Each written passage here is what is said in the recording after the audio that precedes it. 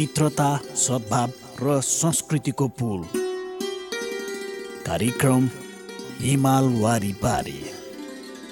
Capital media ग्रुपको विशेष प्रस्तुति कार्यक्रम हिमाल वारी पारी।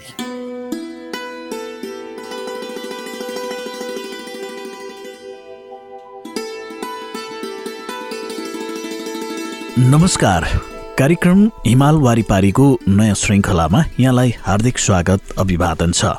म विमल कुमार थापा। कार्यक्रम हिमाल वारीपारी तपाईले यतिखेर हाम्रो केन्द्रीय स्टुडियो क्यापिटल एफएम 92.4 मेगाहर्जबाट काठमाडौँ र आसपासका जिल्लामा सुनिरहनु भएको छ भने पूर्वाञ्चलमा रेडियो सारङ्गी 101.3 मेगाहर्ज मोरङ अनि पश्चिमाञ्चलमा रेडियो सारङ्गी 93.8 मेगाहर्ज पोखराबाट एकैपटक सुनिरहनु भएको छ। सँगै हाम्रा वेबसाइटहरू www.cfmonair.com र www.radiosarangi.com मार्फत संसारभर तपाईले हामीलाई एकैपटक सुन्न सक्नुहुनेछ।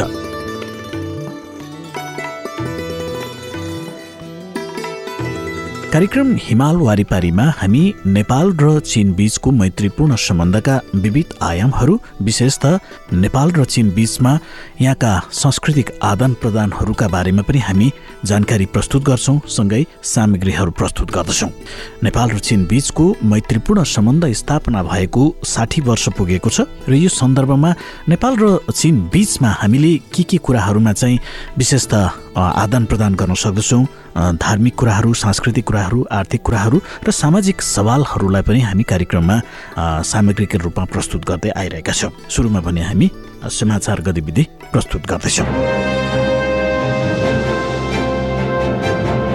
अमेरिकासँगको व्यापार विवादलाई सन् 2019 भित्र सही दिशामा ल्याउने चीनका वाणिज्य मन्त्री झोङ सानले चिनिया सञ्चार माध्यमसँग बताएका छन्। अमेरिकी वार्ता टोलीसँग भएका कुराकानी बारे व्यापार विवादलाई सुल्झाउने आधार तय गरेको मन्त्री झोङले बताएका छन्। चिनिया राष्ट्रपति सी जिनपिङ र अमेरिकी राष्ट्रपति डोनाल्ड ट्रम्प बीच गत वर्षको डिसेम्बर 1 का दिन अर्जेन्टिनाको ब्युनस आयर्समा भएको सहमतिलाई आधार बनाएर व्यापार वार्तामा छलफल भएको र कुराकानी सकारात्मक दिशातर्फ अघि बढेको मन्त्री झोङको भनाइ थियो। वाणिज्य मन्त्रीलाई उद्धृत गर्दै चिनिया समाचार एजेन्सी सिन्हुवाले लेखेको छ, वार्ताबाट व्यापारबारे पारस्परिक चासोका विषयलाई समाधान गर्न आधार खडा भएको छ। हामीले समाधानीपूर्वक चीन अमेरिका आर्थिक तथा व्यापार विवादलाई यसै वर्षमा समाधान गर्छौं। बेइजिङले बाहिरी लगानीलाई पनि प्रोत्साहित गर्नेछ, वैदेशिक लगानीका लागि कानून अनुमोदन गराउने र विवाद समाधान प्रणालीमा सुधार पनि ल्याउनेछ, मन्त्री झोङलाई उद्धृत गर्दै सिन्हुवाले जनाएको छ। चीनका नीति निर्माताहरूले थप खुला र स्वतन्त्र बजारका लागि काम गर्न लामो समयदेखि प्रतिबद्धता जनाए पनि सो प्रतिबद्धतालाई कार्यान्वयनमा लाने विषयमा ढिलाइ भइरहेको छ। युरोपेली सङ्घ च्याम्बर अफ कमर्सले चीनको स्वतन्त्र बजारप्रतिको नीतिलाई संवेदन रहित प्रतिबद्धताका रूपमा लिएको छ। चीनको सकारात्मक सूची जसले निश्चित उद्योगहरूमा लगानी गर्न कडाई गरेको छ, त्यसले थप कमजोर बनाएको छ, झोङले भनेका छन्। बेइजिङले पनि आर्थिक क्षेत्रमा विस्तारमा देश बाहिरको लगानी भित्राउनका लागि चिनिया सरकारको संयुक्त सहकार्य बिना नै खुला बनाउने पहल गरिरहेको छ। खास गरी विदेशी लगानी, निर्माण, उच्च प्रविधिजन्य उद्योग र चीनको भित्री क्षेत्रमा लगानी गर्ने कुरालाई मन्त्री झोङले विशेष जोड दिएको सिन्हुवाले जानकारी दिएको छ। यो विषय र गत वर्ष गरिएका प्रतिबद्धतामा भिन्नता खासै नपाइने युरोपको बुझाइ छ। अमेरिकी लगानीलाई लक्षित गरी थप खुला क्षेत्रको सुनिश्चितता र आर्थिक सुधारका पक्षमा नै वाशिङटनसँगको वार्ता केन्द्रित रहेको मन्त्री झोङले बताएका छन्। प्राविधिक रूपमा निकै चुनौतीपूर्ण मानिएको तिब्बत पठार चिर्दै नेपाल र चीन बीचको सीमावर्ती क्षेत्र केरुङसम्म आइपुग्ने रेलसँग काठमाडौँलाई जोड्न सम्भव रहेको कुरा चिनिया प्राविधिकहरूले अध्ययन सम्पन्न गरेर पुष्टि गरिसकेता पनि उक्त परियोजना सम्बन्धी अर्को महत्त्वपूर्ण पाटो वित्तीय मोडेलको विषय चाहिँ पेचिलो बन्दै गएको सरकारी अधिकारीहरूले बताएका छन्। करिब 121 किलोमिटर लामो रेलमार्गबारे प्रारम्भिक अध्ययन सकिएपछि विस्तृत परियोजना रिपोर्ट बनाउने विषयमा हाल दुई देशका सरकारी अधिकारीहरू उद्धत रहेका छन्। करिब 257 अर्ब रुपैयाँ अनुमानित लागत रहेको उक्त परियोजनाको विस्तृत परियोजना रिपोर्ट बनाउने प्रक्रिया नै आरम्भ नभएको अवस्थामा वित्तीय मोडेलबारे चर्चा गर्न उचित नहुने एक थरी सरकारी अधिकारीले बताए पनि पैसाको मामिलामा ठोस विमर्श भइ नसकेकै कारण हुनुपर्ने कार्यमा ढिलाइ भइरहेको जानकारहरूको भनाइ छ। गत महिना चाइना रेलवे अथोरिटी प्राधिकरण र नेपालका सरकारी अधिकारी बीच सम्पन्न भएको बैठकमा अबको चरणमा हुनुपर्ने विस्तृत अध्ययन र आर्थिक सम्भाव्यताबारे प्रारम्भिक छलफल भए तापनि कुनै निर्णय हुन सकेको छैन।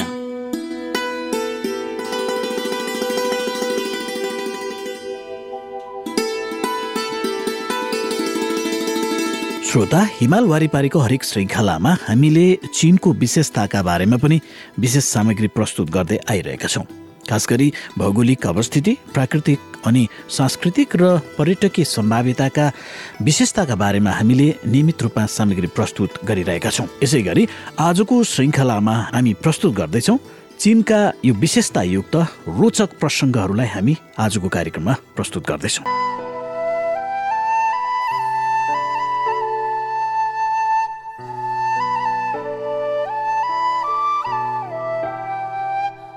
श्रोता, कार्यक्रम हिमाल वारिपारीमा हामी तपाईलाई चीनका विविध आयामहरू बारेमा जानकारी गराउँदै आएका छौँ। यसै क्रममा आजको श्रृङ्खलामा हामी तपाईलाई चीनमा मनाइने केही प्रसिद्ध चाडहरूको बारेमा जानकारी दिँदैछौँ। सुरुमा हामी तपाईलाई वसन्त चाडको बारेमा जानकारी दिँदैछौँ। वसन्त चाड चीनका 56वटै जातिहरूको साझा चाड हो। हान जातिका अतिरिक्त धेरै जसो अल्पसंख्यक जातिहरू आफ्नो जातीय विशेषतायुक्त तरिकाले यस परम्परागत रमाइलो चाड मनाउँदै आएका छन्। ली जातिका मानिसहरू मुख्य रूपमा दक्षिणी चीनको हाइनान प्रान्तमा बसोबास गर्दछन्। चिनिया पात्र अनुसार वर्षको 12औं महिनाको अन्तिम दिनको रात अर्थात् नयाँ वर्षको अघिल्लो दिनको राति ली जातिका आफ्नो परिवारका सबै सदस्यहरू एउटै ठाउँमा बसेर मिठा मिठा खानेकुरा खाने गर्दछन्। भोजका अवसरमा उनीहरू नयाँ वर्षको गुणगान गाइने गीत पनि गाउँछन्। नयाँ वर्षको पहिलो दिन वा दोस्रो दिन त्यहाँका बासिन्दाहरू सामूहिक रूपमा शिकार गर्छन्। शिकारमा प्राप्त सम्पूर्ण हिस्साको आधा भाग निशाना लगाउन सफल पहिलो मान्छेलाई दिइन्छ भने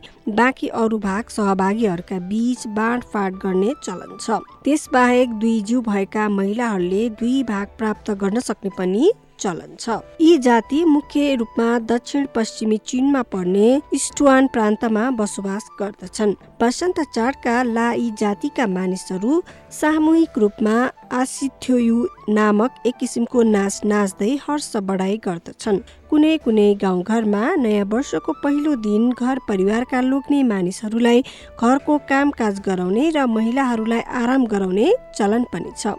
यसबाट महिलाहरूको अघिल्लो वर्षको थकाइ केही मेटिन्छ भन्ने विश्वास पनि रहिआएको छ। म्याउ जाति मुख्य रूपमा चीनका हुनान र क्वेचाउ आदि प्रान्तहरूमा बसोबास गर्दछन्। म्याउ जातिका मानिसहरू वसन्त चाडलाई खच्यान्यान भन्दछन्। चाडको अवसरमा घर घर र परिवार परिवारले नयाँ वर्षमा मौसम राम्रो होस् र राम्रो अन्नपात प्राप्त होस् भन्नका लागि बङ्गु र खसी काट्ने चलन छ। त्यसका अतिरिक्त म्याउ जातिका मानिसहरू वसन्त चाडको गुणगान गाइएको एक किसिमको गीत गाउँछन्। गीतको बोल मोटामोटी रूपमा वसन्तबारे विचार, वसन्तको प्रतीक्षामा, वसन्तलाई माया र वसन्तको सामित्यता रहेका छन्। मान जाति मुख्य रूपमा उत्तर पूर्वी चीनको हैलुङ च्यान, चिलिङ, ल्याओनिङ प्रान्तहरू तथा पेचिङ नगर र हपै प्रान्तमा बसोबास गर्दछन्। श्रोता, यस जातिका मानिसहरू आफ्नो पुरानो वर्षको अन्तिम दिनको राति र नयाँ वर्षको पहिलो दिन गरी 2 पटक वसन्त चाड मनाउने गर्दछन्। वसन्त चाडको अवसरमा घोडे जात्रा र ऊँट जात्रा जस्ता प्रतियोगिताहरूको पनि आयोजना गर्ने चलन छ। तुङ जाति मुख्यतया दक्षिण पश्चिमी चीनमा पर्ने क्वेचाउ प्रान्तमा बसोबास गर्दछन्। वसन्त चाडको पहिलो दिन बिहान तुङ जातिका मानिसहरूमा पोखरीबाट केही जिउँदा माछा ल्याई भोजको टेबलमा राख्ने चलन छ। यसको अर्थ नयाँ वर्षमा सम्पन्न जीवन बिताउन सकियोस् भन्ने नै हो। चिनिया भाषामा माछा र सम्पन्नताको अर्थ एउटै खालको उच्चारण भएकाले पनि यो चलन बढी व्याप्त छ। जुङ जातिका मानिसहरू मुख्य रूपमा दक्षिण पश्चिमी चीनमा पर्ने क्वाङसी जुङ जातीय स्वायत्त प्रदेशमा बसोबास गर्दछन्। जुङ जातिका मानिसहरू वर्षको अन्तिम दिनको राति नयाँ वर्षको पहिलो दिनभरिका लागि आवश्यक खाना राम्रोसित तयार पार्न मन पराउँछन्। उनीहरू त्यस खानालाई नयाँ वर्षको स्वागत गर्ने खाना पनि भन्दछन्। त्यस खानाले आगामी वर्षमा राम्रो अनाज भित्राउन सकिने र सम्पन्न जीवन बिताउन सकिने कुराको प्रतिनिधित्व गर्दछ। छ्याङ जातिका मानिसहरू मुख्य रूपमा दक्षिण पश्चिमी चीनमा पर्ने सिचुआन प्रान्तमा बसोबास गर्दछन्। वसन्त चाडको अवसरमा छ्याङजू जातिका हरेक घर परिवारमा स्वर्गीय आफन्तहरूको सम्मानमा उनीहरूको सम्झनामा नाम लेखिएको पार्टीको अगाडि दान दक्षिणा स्वरूप गोरु र खसीको मासु वा तिनबाट बनाइएका खाद्य पदार्थहरू अर्पण गरिन्छ। त्यसबाहेक वर्षको अन्तिम दिनको राति परिवारका सबै सदस्यहरू रक्सीको भाँडाका वरिपरि बसेर घरका मालिकको निर्देशनमा रक्सीको भाँडामा जोडिएको 1 मिटर जति लामो नलीबाट क्रमैसँग चुसेर रक्सी खाने चलन छ। यसो गर्दा देब्रेबाट दायाँतिरको पालो आउँदछ। सुई जातिका मानिसहरू मुख्य रूपमा दक्षिण पश्चिमी चीनमा पर्ने क्वेचाउ प्रान्तमा बसोबास गर्दछन्। वसन्त चाडको अवधिमा यस जातिका केटाकेटीहरूले घर घरमा गई त्यहाँका ठूला मान्छेहरूसँग मिठाई मागेर खाने चलन छ। जसले सबैभन्दा धेरै मिठाई पाएको छ त्यसको भाग्य सबैभन्दा राम्रो भएको मानिन्छ र भविष्यमा ऊ बुद्धिमान र स्वस्थ हुने विश्वास पनि गरिन्छ। पाई जातिका मानिसहरू मुख्य रूपमा दक्षिण पश्चिमी चीनमा पर्ने युनान प्रान्तमा बसोबास गर्दछन्। वसन्त चाडको पहिलो दिन बिहानको पहिलो खानामा उक्त जातिका हरेक परिवारका सबै सदस्यहरू बुढा बुढी होस् वा केटाकेटी सबैले खटे राखिएको चिनी पानी खानु पर्दछ। त्यसो गरेमा यस नयाँ वर्षमा पराग जस्तै मिठो जीवन बिताउन सकिन्छ भन्ने विश्वास गरिएको छ। कोरिया जातिका मानिसहरू मुख्य रूपमा उत्तर पूर्वी चीनमा पर्ने चिलिन प्रान्तमा बसोबास गर्दछन्। वसन्त चाडसँग सम्बन्धित यस जातिका चालचलन भने फरक रहेको छ। कोरिया जातिका मानिसहरू हरेक घरका ढोकाका खापामा वसन्त सम्बन्धी शुभकामना लेखिएका लेखौटहरू टाँस्ने गर्दछन्। विविध खाना तयार पार्छन् र बापो नामक एक किसिमको खाद्य पदार्थ खान्छन् जुन 8 वटा अन्नबाट बनाइएको हुन्छ। त्यसका साथै नयाँ वर्षको पहिलो दिन बिहान सबैले त्यहाँका बासिन्दाहरू नयाँ लुगा लगाएर आफूभन्दा ठूला मान्छेहरूलाई शिष्टतापूर्वक भेटी शुभकामना व्यक्त गर्दछन्। मंगोलियाली जातिका मानिसहरू मुख्य रूपमा उत्तर पश्चिमी चीनमा पर्ने भित्री मंगोलिया जातीय स्वायत्त प्रदेशमा बसोबास गर्दछन्। नयाँ वर्षको पहिलो दिन बिहान रङ्गी बिरङ्गी पोसाक लगाएका युवा युवतीहरू घोडा चढेर त्यहाँका वरिपरि रहेका मंगोलियाली शैलीका पालहरूमा गई आफूभन्दा ठूला मान्छेलाई शिष्टतापूर्वक भेटी शुभकामना व्यक्त गर्दछन् र भलाकुसारी गर्दछन्। त्यसबाहेक मंगोलियाली जातिका मानिसहरू भव्य रूपमा देव देवी नामक मेलाको आयोजना गर्दछन्। त्यसबेला मानिसहरू मुकुण्डो लगाएर नाचगान पनि गर्दछन् जसबाट पुरानोलाई बिदा गरी नयाँलाई स्वागत गर्ने आफ्नो इच्छा रहेको कुरा पनि व्यक्त गर्न सकिन्छ। हानी जातिका मानिसहरू मुख्य रूपमा दक्षिण पश्चिमी चीनमा पर्ने युनान प्रान्तमा बसोबास गर्दछन्। वसन्त चाडमा हानी जातिका युवा युवतीहरू एउटै ठाउँमा भेला भई रक्सी खाने र नाचगान गर्नुका साथै आफ्ना प्रेमी प्रेमिकालाई छान्ने गर्दछन्। नासी जातिका मानिसहरू भने मुख्य रूपमा दक्षिण पश्चिम चीनमा पर्ने युनान प्रान्तमै बसोबास गर्दछन्। नयाँ वर्षको पहिलो दिनमा सो जातिले 13 वर्ष पुगिसकेका किशोर किशोरीहरूका लागि भव्य समारोहको आयोजना गर्ने चलन छ। त्यसबेला किशोर किशोरीहरूका लागि जामा लगाउने समारोह र किशोरहरूका लागि पेन्ट लगाउने समारोह पनि भनिन्छ। यस समारोहपछि उनीहरू ठूला मान्छेको पंक्तिमा प्रवेश गरेको मानिन्छ। भूमि जातिका मानिसहरू मुख्य रूपमा दक्षिण पश्चिमी चीनमा पर्ने युनान सिचुआन प्रान्तमा बसोबास गर्दछन्। नयाँ वर्षको पहिलो दिनको बिहान सबैले यस जातिका मानिसहरू यस चाडलाई मनाउने क्रममा तोपको सलामी दिने र शङ्ख फुक्ने गर्दछन्। बुई जातिका मानिसहरू मुख्य रूपमा दक्षिण पश्चिमी चीनमा पर्ने क्वेचाउ प्रान्तमा बसोबास गर्दछन्। वसन्त चाडका अवसरमा बुई जातिका युवा युवतीहरू राम्रा नयाँ लुगा लगाएर एक अर्कासँग शिष्टाचार भेट गर्ने वा सँगसँगै मिलेर नाचगान गर्ने र वनभोज खाने गर्दछन्। तिनीहरू ज्यादै रमाउँछन् र अन्त्यमा आफ्नो घर फर्कन्छन्। अलुङठुन जातिका मानिसहरू मुख्य रूपमा उत्तर पूर्वी चीनमा पर्ने हैलुङच्यान प्रान्तमा बसोबास गर्दछन्। गर्दछन्। नयाँ वर्षको पहिलो दिन बिहान सो जातिका युवा युवतीहरूले सबैभन्दा पहिले आफ्नो घर परिवारका ठूला मान्छेहरूलाई विनम्रताका साथ रक्सी भरिएको कप चढाएर अभिवादन गर्नुका साथै कुशलताको कामना गर्दछन् र शुभकामना व्यक्त गर्दछन्। अनि त्यसपछि समान पुस्तिका मानिसहरू एकअर्कालाई रक्सी खुवाउने र शुभकामना व्यक्त गर्ने गर्छन्। बिहानको खाजा खाएपछि युवा युवतीहरू एउटै ठाउँमा भेला भई घोडे जात्राको आयोजना गर्ने र बाण हान्ने जस्ता प्रतियोगिताको आयोजना गर्दछन्। ताओ अर जातिका मानिसहरू मुख्य रूपमा उत्तर पूर्वी चीनमा पर्ने हैलुङ च्यान प्रान्तमा बसोबास गर्दछन्। नयाँ वर्षको पहिलो दिन बिहानै सबैले सो जातिका युवा युवतीहरूले दुवै हातले एकअर्काको अनुहारमा खरानी दलिदिने चलन छ। त्यसबेला धेरै जसो सुन्दरीहरू खरानी केटी बनिसकेका देखिन्छन्। भनाइ अनुसार यसै तरिकाबाट नयाँ वर्षमा राम्रो अनाज भित्रन सकियोस् र सुखमय जीवन बिताउन सकियोस् भन्ने शुभकामना पनि व्यक्त गरिन्छ। श्रोता, वसन्त चाड र यसलाई मनाउने जातिहरूको बारेमा यो संक्षिप्तमा जानकारी पछि अब हामी तपाईलाई लाभाचे जाडको बारेमा जानकारी दिन गइरहेका छौँ। चिनिया पात्र अनुसार वर्षको 12औं महिनालाई ला युए भनिन्छ। त्यसका आधारमा 12औं महिनाको 8औं दिनलाई लाभाचे चाड पनि भनिन्छ। लाभाचे नामक चाड चीनका हान जातिका मानिसहरूको परम्परागत चाड हो। त्यसलाई चीनको वसन्त चाड अघिको संकेत पनि भनिन्छ। ऐतिहासिक विवरण अनुसार लाभाचे नामक चाड सबैभन्दा पहिले प्राचीन कालमा वर्षको 12औं महिनामा देवदेवीको पूजाआजा गर्न प्रार्थना गर्न आयोजित समारोहबाट सुरु भएको हो। त्यति बेला चीनले कृषिमा महत्वपूर्ण ध्यान दिँदै आएको थियो। हरेक वर्ष राम्रो अनाज भित्राउन सकेका कारण त्यो आकाश धरती र सम्पूर्ण देवदेवीहरूबाट प्राप्त संरक्षण र सहायताको परिणाम हो भन्ने विश्वास त्यति बेलाका मानिसहरूमा थियो। देवताहरूप्रति धन्यवाद व्यक्त गर्ने उद्देश्यले मानिसहरू भव्य धन्यवाद समारोहको आयोजना गर्ने गर्दथे। यस कार्यक्रमलाई लाची अर्थात् 12औं महिनामा पूजाआजा समारोह भन्दथे। उक्त समारोहपछि मानिसहरू यस वर्षमा उब्जाइएको चामल, दाल, मकै, खोले वा लेदो बनाएर गाउँले दाजुभाइ, दिदी, बहिनी, इष्ट मित्र र छर छिमेकीहरूलाई बोलाएर एउटै ठाउँमा राखेर खुवाउँथे।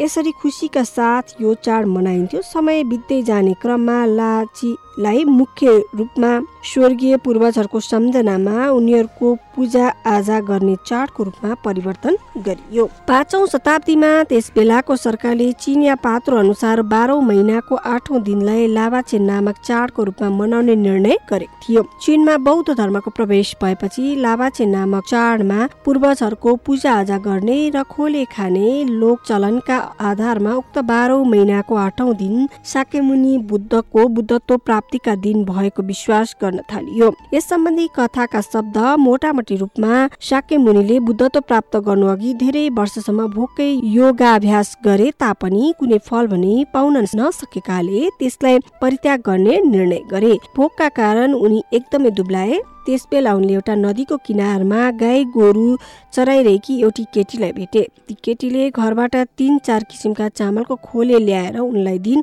खाने कुरा खाएपछि उनको स्वास्थ्य राम्रो भयो अनि उनी अझै पनि पिपलको बोटमुनि बसेर ध्यानमग्न भए। अन्त्यमा 12औं महिनाको 8औं दिन उनले बुद्धत्व प्राप्त गरे। यस घटनाको सम्झना स्वरूप बौद्ध धर्मका अनुयायी र समर्थकहरू चामल र केही सुकेका फलफुल वा तिनका बिया मिसाएर खोले पकाउँथे र बुद्धलाई अर्पण गर्थे। अनि त्यसपछि मानिसहरूले त्यस खोलेलाई लाभाचाउको नाम दिए। चीनमा लाभाचाउ नामक खोले खाने चलन 1000 वर्षभन्दा पनि पहिलेको चलन हो।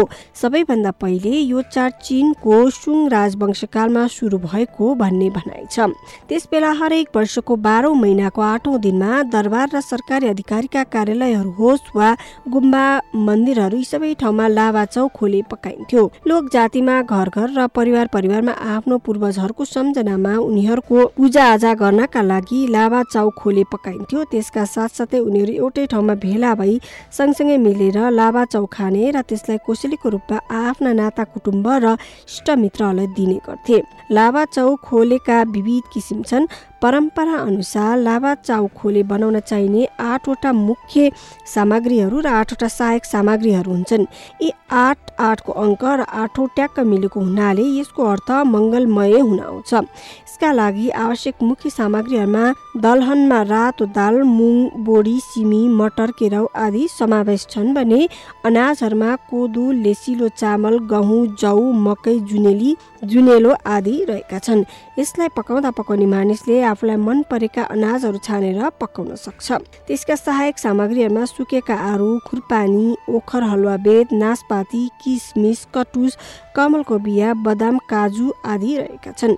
मुख्य र सहायक सामग्रीहरू छानेर मिलाएपछि तिनलाई ठिक मात्रामा पानी हालिएको माटाको भाँडामा राखी सानो आगोमा बिस्तारै बिस्तारै पकाउनु पर्छ। पकाइसकिएको खोलेमा चिनी, मिश्री, मह आदि गुलियो पदार्थ हालेपछि त्यो खोले झन् मिठो र स्वादिलो हुन्छ। कुनै घर परिवारले विविध रङको खोले मन नपराएको खण्डमा धेरै रङका सामग्री नछानेर सेता वा फिक्का रङका सामग्रीहरू जस्तै लेसिलो चामल र कमलको बिया मात्र छानेर खोले बनाउँछन्। यसरी बनाएको खोले हेर्दा खाउँ खाउँ लाग्दो र खाँदा मुखै रसाउने हुन्छ।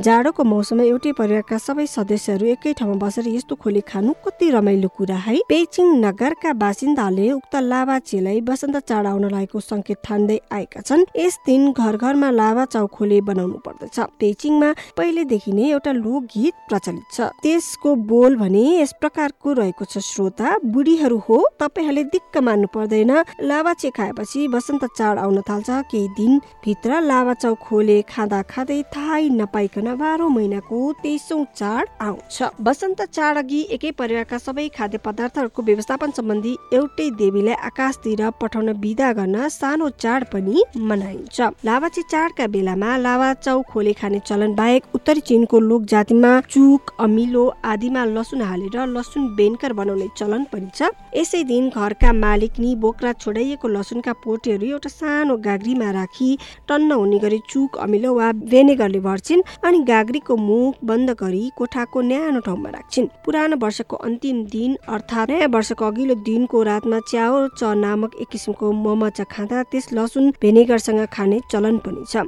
यसरी बनाएको लसुनको रङ निकै महँगो, एक किसिमको पत्थरको रङ जस्तै हरियो देखिन्छ।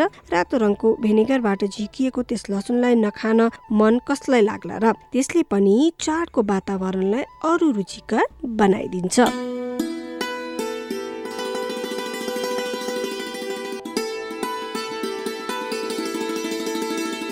श्रोता, हिमाल वारिपारीका हरेक श्रृङ्खलाहरूमा हामी नेपाल र चीन बीचको मैत्रीपूर्ण सम्बन्धका विविध आयामहरू, विशेषतः चीनसँग जोडिएको र नेपालमा भइरहेका विभिन्न खालका गतिविधिहरू पनि हामी कार्यक्रममा प्रस्तुत गर्दै आइरहेका छौँ। र आजको श्रृङ्खलामा हामीले नेपाल र चीन बीचसँग जोडिएका केही महत्त्वपूर्ण सन्दर्भहरू आजको कार्यक्रममा हामीले प्रस्तुत गर्यौँ। भोलिको श्रृङ्खलामा हामी थप सामग्री लिएर उपस्थित हुनेछौँ। तबसम्मका लागि आजको श्रृङ्खलालाई हामी यहीँ भिड मार्दछौँ। प्रविधिमा मलाई साथ दिनुहुने साथी विश्वराज विष्टसँगै म कार्यक्रम प्रस्तुता विमल कुमार थापा बिदा हुन्छु। तपाईँको दिन शुभ रहोस्। नमस्कार।